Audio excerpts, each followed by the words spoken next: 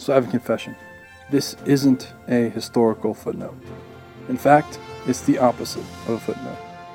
This is as unfootnote-like as you can get. Today on Footnoting History, we're talking about big history and state formation.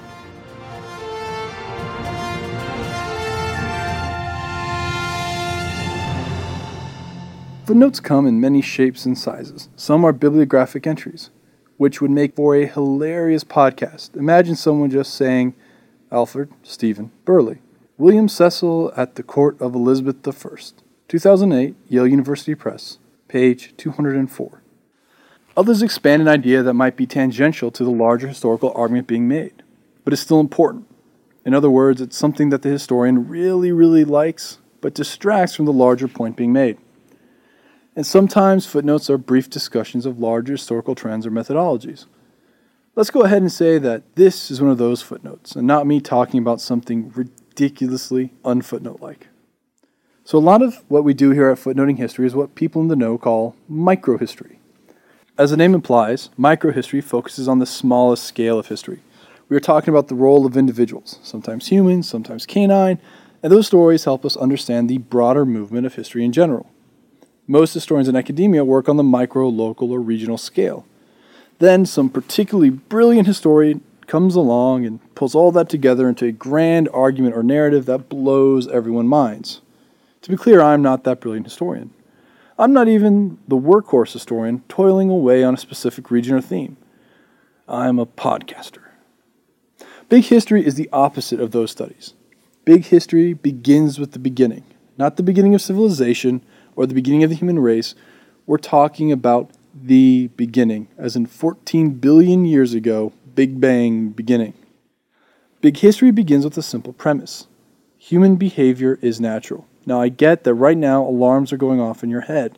Some of you might be saying that this is a return to the Enlightenment, a claim that is in a way justified, as Professor Daniel Lord Smale acknowledges in his book Deep History and the Brain. But remember that the study of history is about perspectives. And big history is just another perspective, albeit one that is rather zoomed out. Anthropologist Fred Speer has led the way in outlining some of the major themes of big history. One of the major points he brings up is the idea that increases in complexity require certain boundary conditions known as Goldilocks conditions. Goldilocks zones are essential to the development of galaxies, suns, planets, and life on those planets. The Earth was not too far from the Sun, but not too close. Our Sun is not too big and not too small. The Earth has the right amount of heavy metals and heavy metal bands. Nothing? Fair enough. Speer points out that animals shape their environment to create these sorts of Goldilocks zones. Think birds building a nest or humans wearing clothes. But as humanity has become more complex, certain Goldilocks conditions must exist to allow for that complexity. So we're going to define some of these Goldilocks conditions for state formation. Now, I'm not arguing that any of this is breaking new ground. In fact, I'm arguing the opposite. I believe that big history easily fits into the current paradigms of historical study. And by the way, if you disagree with me, I implore you to just light me up on our Facebook and Twitter page. So, in the vein of not breaking new ground, let's start with the definition of state as given to us by Max Weber. A state is a community that legitimately claims a monopoly of force in a defined geographic area. As pointed out by another anthropologist and a person who profoundly impacted big history, Norbert Elias, the state actually sought to expand its authority to include all aspects of life, such as social hierarchies, economic systems, and culture.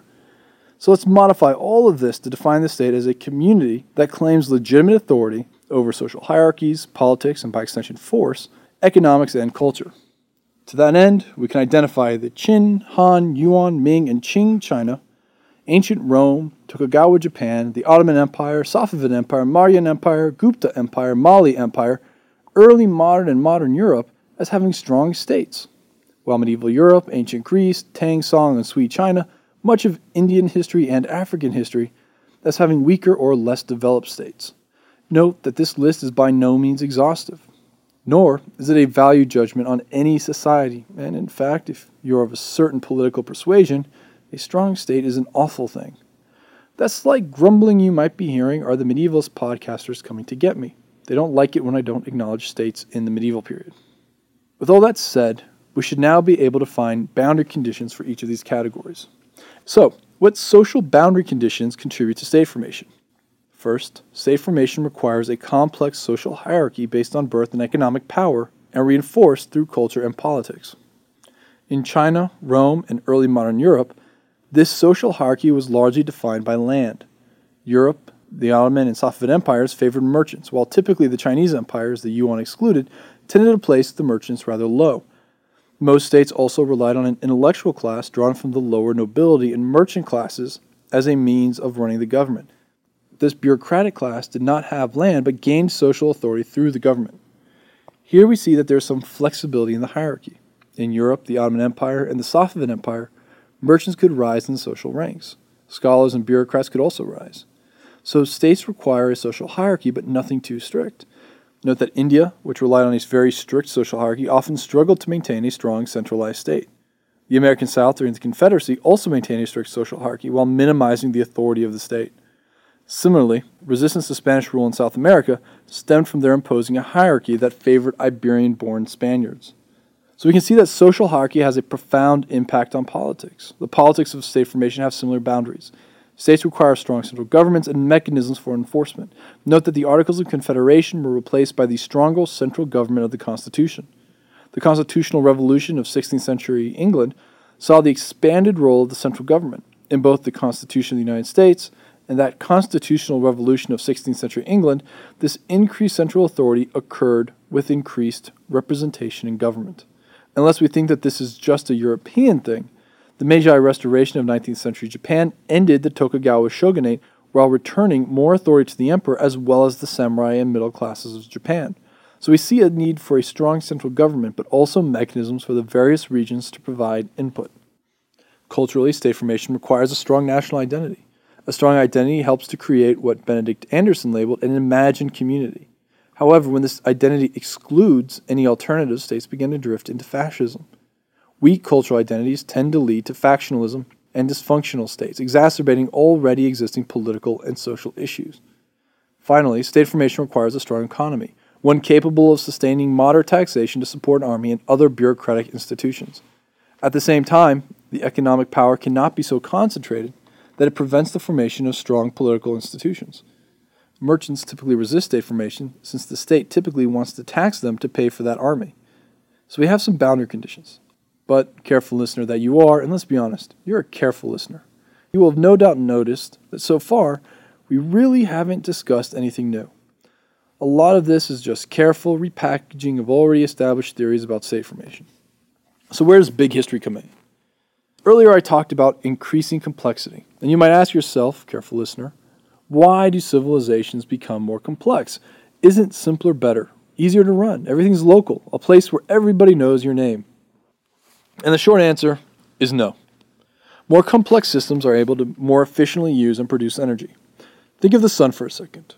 Compared to the human body, the sun is incredibly simple. We're talking about massive amounts of hydrogen pulled together by gravitational forces so strong that they create helium and energy. That's just hydrogen and gravity. Compare that with the plethora of chemical processes going on in your body right now, and it's not much of a comparison. This is not to say that the sun doesn't put out massive amounts of energy, but the human body is simply more efficient. In the same way, states, being more complex, are better at the consumption and production of energy than other forms of civilizations. Energy, in this case, is best viewed in terms of raw materials. States that could produce energy more efficiently were able to spend more energy on other things such as economic, cultural, or military development. These improvements created a feedback loop that allowed for states to grow in both size and ability to create energy. But there is a downside to all this complexity. As complexity increases, the boundary conditions become narrower. Think of our friend the sun again. Once created, stars are pretty reliable. So as states become more complex, more energy is spent on making sure that it stays within those narrowing boundary conditions. This also means that states won't last as long as their earlier counterparts. States have a tendency to rise and fall and are fairly short-lived. To put this in perspective, anatomically modern humans have been around for about 200,000 years. States, depending on your definition, have been around off and on for the last 2,000 or so.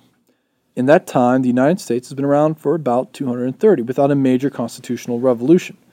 Although many historians point to the Civil War and the Great Depression as marking major shifts in the role of government in the United States and may be considered revolutionary in practice if not in law. The modern incarnation of England can be traced to the 1801 Act of Union, and these are two of the more stable states.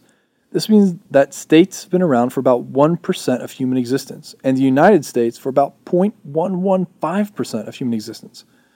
Politicians are fond of claiming that the United States is a great experiment in democracy, but in reality, states in general are still in that experimental stage. Beyond all of this, big history helps us to understand that the factors that have made the United States more or less stable are not due to any exceptional status, but instead tied to factors common to all states. The longevity can be explained as the ability of the United States to use its resources or energy to effectively remain within its boundary conditions.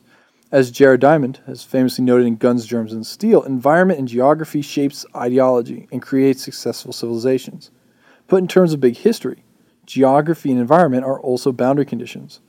The less energy that goes into finding the environment, the more that can go into running a successful civilization.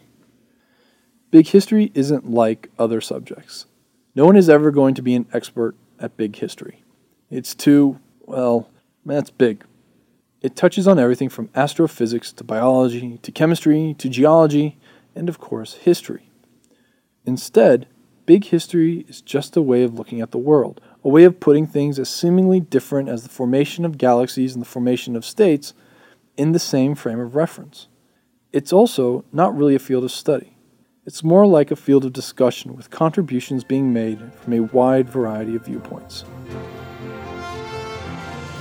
This has been Footnoting History.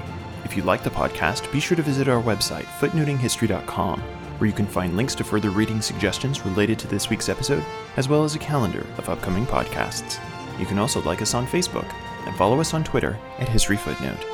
Until next time, remember, the best stories are always in the footnotes.